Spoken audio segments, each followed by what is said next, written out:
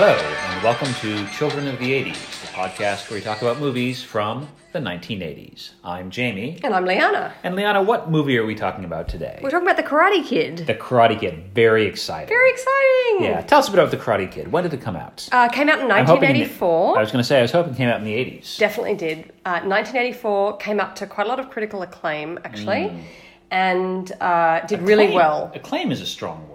Like, it's a great The movie. New York Times, gave it big thumbs up. Oh, right. So interestingly, it had, and there was an Oscar nomination. So it was well received, and then it was kind of almost trivialized in subsequent years. But I have to say, coming back to it and watching it, it's a great film. I saw a lot more in it this time. I think with the kind of adult perspective that I'm excited to unpack. But it's so great movie.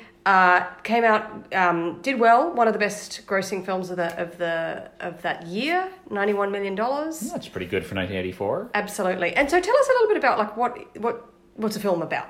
Right. So Daniel LaRusso moves from New Jersey to California with his mother. It's just the two of them. He starts school. He gets a girlfriend. He makes some friends, but he's bullied by the kids from the evil karate dojo across town. Yeah. And so the friendly Mr. Miyagi, the super of their apartment complex, trains him to defend himself, and it all comes down to the big karate tournament at the end of the year. Totally. So, and I mean, it's a classic kind of uplifting sports film in the genre of somebody who has to train hard. There are some fantastic montages, love. As you know, I love a montage. I love a good training montage. And this is interesting actually because there are two training montages in this. There's the fast paced, pumping, like working hard music, and then there's the mystical kind of montage, because this is not, this is karate, so this is not just about the push-ups,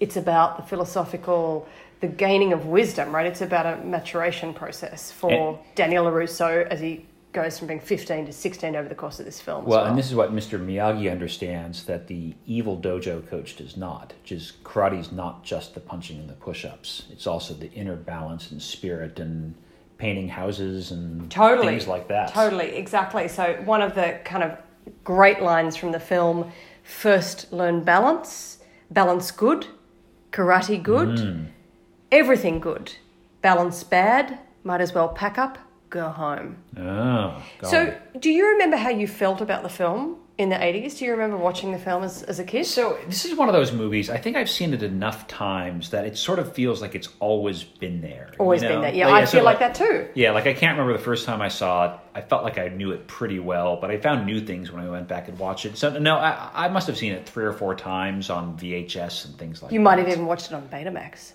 I don't think ever. Actually, I'm not sure I've ever seen anything on Betamax. No, we didn't have Betamax either. We knew a winner when we saw it. How, all the way. Exactly. We were on the right side of history from the get-go. Tell me about your experience with Karate Kid. The same. I really have no memory of watching it for the first time, but I know that I kind of watched it heaps. It was a sort of film that was always kind of brought out at a slumber party. Yeah, it was a big slumber party film. I think that's right. It just got just enough edge that you sort of feel like you're getting away with something, but not so much that your parents won't let you watch it. That's true. There's a fairly sloppy smooching scene right at the end. Yeah. That's right. The other thing I realized watching this movie is it's a movie I've heard quoted many, many times. Some great quotes. Right? Great quotes. For a movie that came out in 1984, it's almost like they're anticipating the rise of memes. There's a lot of that kind of... So what was your favourite quote? What are some of your favourite quotes in the film? Look, they all come from Mr. Miyagi, right? Sure. He's the source of wisdom. I mean, he's Yoda in this film. He is Yoda in this film. You could actually stitch together just Mr. Miyagi's quotes and have a decent 15-minute short. I'm going to have to go with wax on, wax off. Oh, great line. Line. So I think one of the things that was really important for us about making sure that our kids had the opportunity to see the film was so that they would understand our frequent quoting of the film in context. Yeah, I think they got a lot out of that. Sweep the leg. Stays with me. There's a music video. There's a 2007 song called "Sweep the Leg." Yes. There's a music video with shorts from this. Tell us more. Have you ever told you seen the film? I've told you everything I know about that music video. So I think something else, a quote that I don't remember actually standing out for me the first time around, but I don't know why, because it's It's very powerful when Mr. Miyagi realizes that Daniel is kind of not putting himself out there, that he's avoiding something at school and he's kind of hanging back. And he says to him, "You're spending too much time with me. I mean, it's good that we're kind of hanging out, but you need to be hanging out with your own friends." And he reflects this back to Daniel in the corking line, "To make honey, young bee need young flower, not old prune." Oh, yeah. No, that stuck with me. There's a lot of wisdom in that one as well. Now, actually, there is something that I remember about my reaction, not so much to the film, but something I learned about the film afterwards. And I don't know why it sort of shocked me so much. I suppose it just says something about, just being an idiot kid. But I couldn't believe that Pat Morita, who plays Mr. Miyagi, didn't actually have a Japanese accent in real life. Right. I was like, yeah. What? What? That guy's the best actor in the history of the universe. He's amazing. I just thought he was so incredible. So I was watching at this time with that in mind, and I could kind of see it. So an interesting thing about Pat Morita actually, and his kind of very, he's there playing this role of wisdom and zen and kind of resilience, is that he was rejected for the role the first time round. So he was rejected because he was too associated with his stand-up comedy routines, and also because he was too well known from Happy Days. And, he has quite an American accent, and I guess they sort of felt he wasn't kind of iconic enough for the role. So he apparently had more than one go at this, his screen test, and then he went and grew a beard and really kind of practiced his accent based on his uncle and came back. Oh, right. And nailed it. I wish I could see the training montage of him preparing for this role. That's something I'd watch for hours on end. Yeah, that would be awesome. So I do want to talk about the cast a little bit because, and I think this might be true of any time you go back and look at movies from 20 and 30 years ago. But I keep expecting to do one of these movies and look at the cast and find they all went on to great things. And I keep finding great movies time after time, and you never hear from them again. And this movie kind of continues that trend, I'm sorry to say, right? So I love the cast, I love the movie. Elizabeth Shue pops up a few times. She went on, who plays Allie, the girlfriend. She went on to do Leaving Las Vegas. Ralph Macchio kind of made a career out of being Ralph Macchio. He did a lot of Karate Kids and a lot of Karate Kid retrospectives. Now, I do want to say one thing about Elizabeth Shue, because it's funny that, she didn't go on to great things in quite the same way as she beat out the competition for the role was Demi Moore. Oh, right. Who, you've never heard from again either. Yeah. That's a joke. Yes. Oh, yeah. Sorry. Yeah. No. Yeah, I've heard of her. Yeah, You're on it. Yeah. I'm on fire today. But the reason they cast Elizabeth Shue was because she was trending big in a Burger King commercial. So I've heard about this Burger King commercial, and it also starred Sarah Michelle Gellar. Nice. And someone else. Leah Thompson was the third one. Who's Leah Thompson? I don't know. You have no idea. The name sounded familiar. Said that to sound cool. I thought I'd lead strong by sounding like I knew. So let's talk about other people who are knocked out of contention for this role, considered and then rejected. So Sean Penn was gonna play Allie. That surprises me. No, Daniel. Robert Downey Jr. Yeah. Charlie Sheen. Oh. Emilio Estevez, Nicolas Cage. Can you imagine Nicolas Cage in the role of Ralph Macchio? I can't. I find it hard to believe Nicolas Cage was ever young. Yeah, right, I know. I know. Younger than 40. Tom Cruise? Because Nicolas Cage was in Leaving Las Vegas with Elizabeth Shue, obviously. Imagine that. There you go. Two very different Tom movies. Cruise. I'm so glad. I'm not a Tom Cruise fan. We can talk about that another Yeah. day. We'll have to review some 80s film that Tom Cruise is in. Can't think of any. And then, and then talk about why I don't like Tom Cruise. Tom Cruise was also passed over for the very first movie reviewed on this podcast, Footloose. Yes. But again, this is genius casting. This is the magic of casting, because Ralph Macchio is perfect in this and it's... I do want to say maybe we should call this podcast Tom Cruise Near Misses. No, I don't want to talk about Tom Cruise any more than we need to. Okay. And Eric Stoltz also rejected for this role. Huh.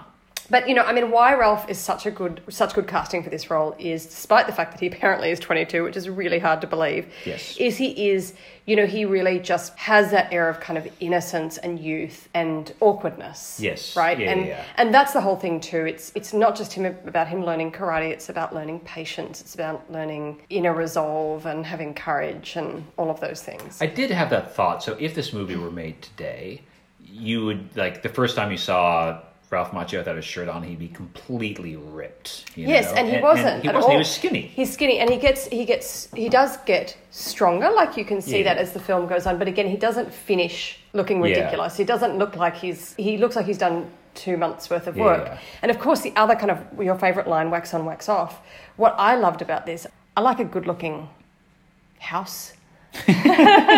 And so, he's there as the superintendent for this block, and they describe him as a superintendent, but there's kind of a question mark. Mr. Miyagi. The landlord or not, we're not sure. But, they're living in a pretty, ho-hum entry-level kind of apartment block. Yeah. And in the middle of a kind of strip mall-y sort of neighborhood. And when he first goes to Mr. Miyagi's house, he goes through this kind of sandy parking lot with a bunch of cars, and then it's like this little paradise. Yeah. And that he's built from scratch. So the first thing that he gets him to do is actually sanding. And so it's I think he washes the cars first. Oh, you're right. He does wash the car. So you're right. It's wax on, wax off first. So he washes and he waxes. I spent plenty of time waxing a car, and I definitely channeled Daniel San. For those of you listening to the podcast, I'm doing the hand motions. Liana is actually gesturing as if she's doing wax on, wax off. Well, because it made me feel like I was gaining something.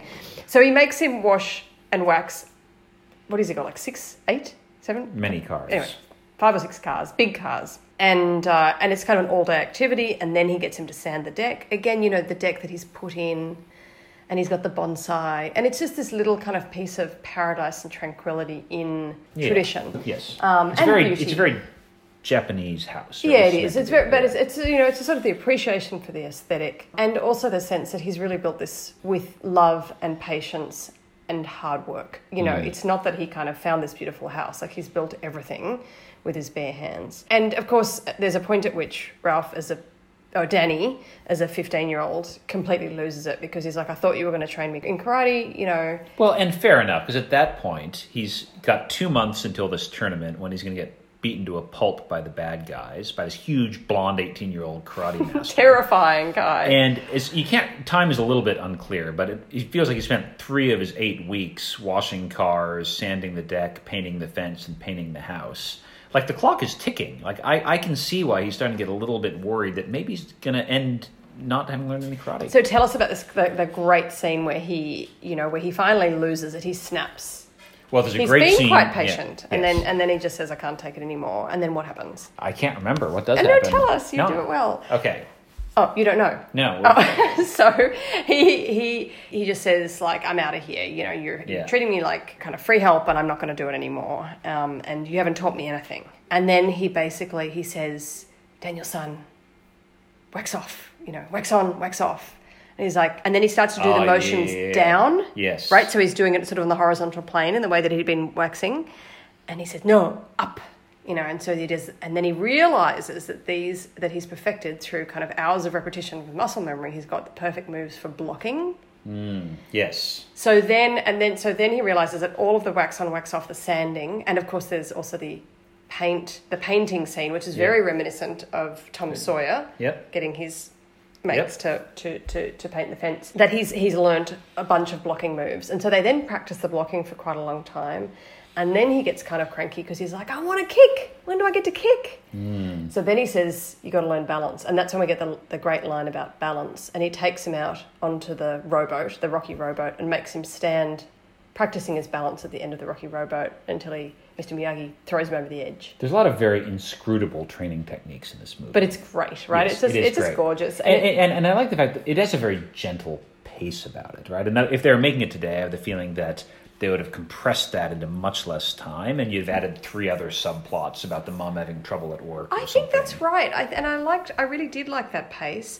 And the other thing that I have no memory of as a kid, but that's the bit that really kind of struck me as an adult. There's a scene where Daniel comes over to see Mr. Miyagi unannounced. And Mr. Miyagi's in his full military uniform and has clearly been drinking, and encourages Daniel to drink, which again, like, probably more of an 80s moment than but he's there raising a glass to his long-lost wife. We do get through Mr. Miyagi's backstory fairly efficiently. It's very cleverly done, right? Like, you get enough of it, and it's a completely, just totally heartbreaking story.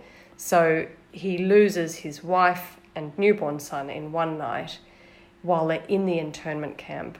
And he's away fighting in Europe. Yeah. Okay, yeah. So he was a soldier, a U.S. soldier in World War II. Yeah. Fighting in Europe. His wife, his pregnant wife, was in the internment camp. gave birth, died in childbirth. The baby died while he was still fighting, and he gets gets on the telegram. The other thing I had not noticed, there are a couple things I did not remember. He pulls out a Congressional Medal of Honor, which sort of feels like they buried the lead a little bit on that one. That's a very big deal. Well, and so there's all that complexity of, the American-Japanese experience, of kind of the internment experience, so the sadness associated with that. And then it's been very evident that Mr. Miyagi is filling the father role for Daniel. And vice versa. Well, but it's not until that moment, right? It's not until that moment that you realise that actually, Daniel is a son that he lost. And so you also see, like, really early on, I mean, Mr. Miyagi's kind of a tough character, like he's gruff and all of those things, but he's really generous. So early on, he gives Daniel and his mum each a bonsai, which presumably he's been like tending for to 20 years. 30, 40 years. Yeah, it's like the first time he meets them. You get this sense that he's sort of there, but he's just got this generosity. And then he also, later on, he gives Daniel, because you see in that scene where he comes over and he's, Mr. Miyagi's been drinking, that he has a hand-sewn patch that he gives to Daniel to wear in the competition. Yes. Like he puts it onto a jacket, he sews it onto a jacket. Yes. Or, Yes, so some other things I did not remember. So first of all, that the uniform that both of us that Daniel showing wears, our lack of karate expertise, whatever that's called. It's a Japanese word that Daniel wears in the tournament. Yeah, thanks. That Daniel wears in the tournament was sewn by his wife. No, but that's what I'm saying. It was not the whole. No, the patch. The patch, yes. So that's very generous. Yeah. I also did not remember that Mr. Miyagi gives Daniel a car. Gives him a car. Yeah, one of the 5 cars. Car. Yeah. Yep. I kind of wonder if they put that in there to avoid any charge that, like, Mr. Miyagi is exploiting Daniel's labor getting his house painted for free. No, something. I think it's about that generosity. And it's also, Daniel was so kind of a little bit frustrated about having to do all that work, and then he didn't realise that actually he was kind of doing it for himself. And, of course, it's the levelling out of the class thing, because there is a class element to this. Yes. So the girlfriend lives in the big house with the fancy parents. Yes. And Daniel is waiting for her outside the country club that her parents are forced to go to, and the bad dude, who's also... we've kind of buried the lead. The reason that he beats Daniel up is because he's Elizabeth Shue's ex-boyfriend. Yes. And so he gets his kind of gang of thugs. And the reason that they're a gang of thugs is because their sensei at the karate, who's a military vet, is one bad dude. One bad dude, and he's very clear that you learn karate to kill. Yep. Strike first, strike hard, no mercy. The usual motto of karate dojos. No mercy. So this is going to blow your mind. The reason that that's there is because this is semi-autobiographical. So the screenwriter, Robert Mark Kamen. That's right. Yep. Kamen. When he was 17, after the 1964 World's Fair, he was beaten up by a gang of bullies, and he decided to take up karate to try and defend himself. And the first dojo that he joined had this horrible, nasty guy who was all about violence and revenge. Oh, right. And then he took up karate with a second guy who didn't speak any English, but was a Japanese guy from Okinawa. Mr. Miyagi's from Okinawa, who didn't speak English, but taught him karate and taught him what he needed to know. And then, so there was this story, his own story, and then there was a news article that had been optioned. I find it kind of interesting, the idea of optioning a news article for a movie. But anyway, where a single mother had a son who got a black belt in karate in order to defend himself from neighbourhood bullies. And the screenwriter was like, this is fate. And so he merged the two stories into this one kind of very powerful story. Well, and then there's a third piece of the puzzle, which is the director, John Avildsen, giving away our lack of movie knowledge here. So he had directed Rocky 8 years before. And so they had been talking to him about, could you have something kind of like Rocky but different? So he was looking for a similar sort of training montage-laden kind of underdog story. Yes, which definitely has this kind of vibe to it. So, and of course, there was also, the name, these guys had to option the rights from DC Comics because DC Comics already had a Karate Kid. Oh, right. I'm glad they did. I'm glad they didn't go the cheap way and call it, sort of Karate Fighter or something like that. Yes, yeah. And you mentioned earlier that there were a number of spin-offs that kind of were Ralph Macchio's. Yes, Ralph Macchio seems to have done quite well doing retrospectives and reunions. And it's funny, I think in part because no one can name anything else he ever did besides the Karate Kid movie and the sequels. If you say the name Ralph Macchio, go to Karate Kid. Yeah, he's very quickly. associated with it. And there were 3 sequels, in fact, as well as a TV series spin-off. Well, there's some sequels and also a couple of reboots. Well, that's true. I'm not Yes. even talking about the reboots. Yeah. Because the reboot, that's much more recent. Yeah, Will Smith's son, yeah. da da da da da. Like we're this is the 80s version we're focused on. Yep. So a good film and super kind of uplifting. Boy gets girl. Boy shows courage. The final scene is very, very well crafted, and it shows you not just how evil the bad guy is, because he's so fixated on taking this guy down, because he's had a standoff with Mr. Miyagi. Mr. Miyagi's come to the dojo and said, can you kind of back off from my boy? And he said, why? And then that's when they kind of negotiate this agreement that he'll back off in order... until the tournament. Until the tournament, so they'll kind of leave him alone. So all his pride is associated with it. And then he gets one of his secondary, to do something that's against the rules. It gets him disqualified in order to permanently take him out. Take him out. Can I just jump in on and say the tournament left me very confused about the rules of karate.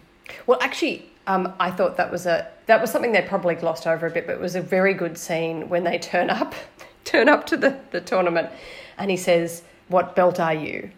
And Mr. Miyagi says, "Oh, canvas. Yeah. JCPenney, $3.99." But the important thing is... But anyway, so Ralph it Macchio just doesn't becomes have really apparent that Mr. Miyagi has no idea how these competitions work, doesn't know what he's doing. He actually steals a black belt from the guy's bag, sort of look over there and, pops it on him. And they're both, what's also really powerful is they're both, like, really stressed at that point. Yes. Like, Mr. Miyagi's clearly stressed and Danny's kind of beside himself. Because he doesn't know any of the rules. They're, like, working it out as they go along. But fortunately, the girlfriend knows a few of the rules, so she's able to kind of fill him in on a This bit was of an detail. extraordinarily well-attended high school karate tournament. You say this, but I think high school karate tournaments are really well attended. You've got every parent there. You've got I feel like there were thousands of people I've watching seen this. photos of kids, on Facebook, parents of their kids, and it looks exactly like that. Okay. They're in that big ring, and they've got kids everywhere because they're rolling them all through from all ages. So they've got it's like a grading as well. So they've got little kids, and they're rolling them through. You just think about like a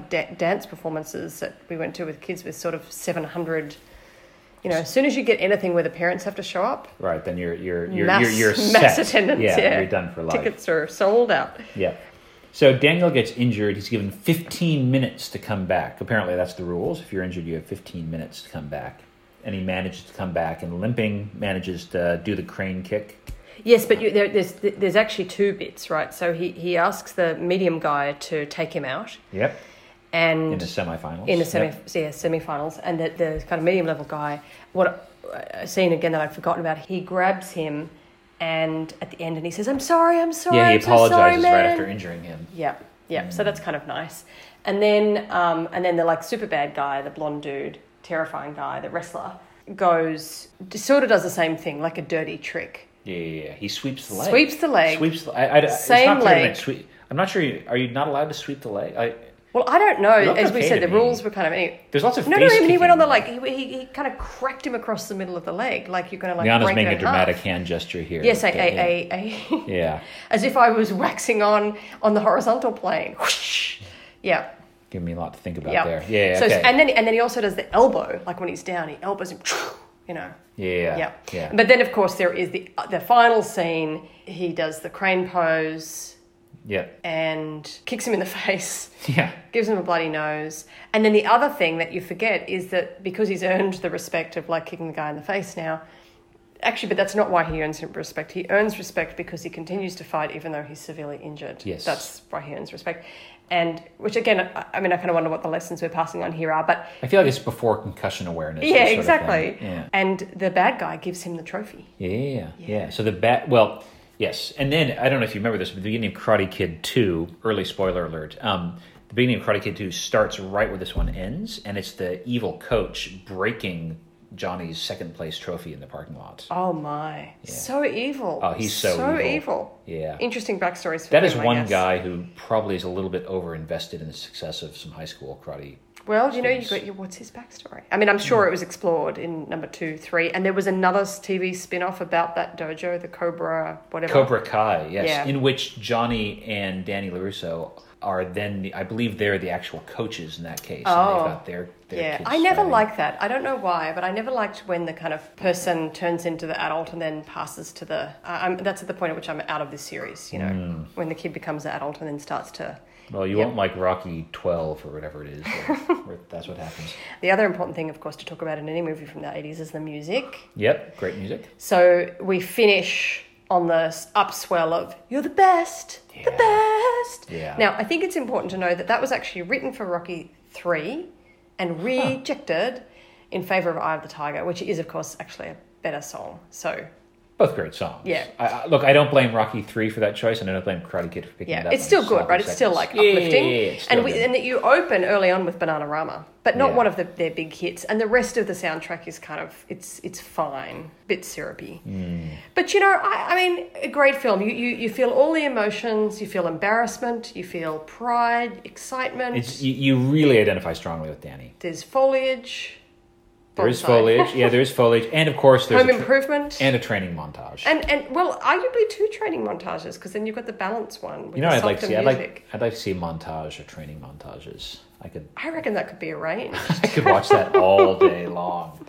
Yeah. So look, Karate Kid, it held up very well. 2 thumbs up. I'm Yeah. putting it back in the critical acclaim area. Yep, absolutely. It's got these critics' acclaim. Yeah, exactly. And once we've spoken, that's pretty much the final I word believe from that's the it. from the artistic community. Yeah, exactly. Excellent. Well, that's all we're going to talk about with Karate Kid. Be sure to join us again next time. And thanks for listening to The Children of the 80s.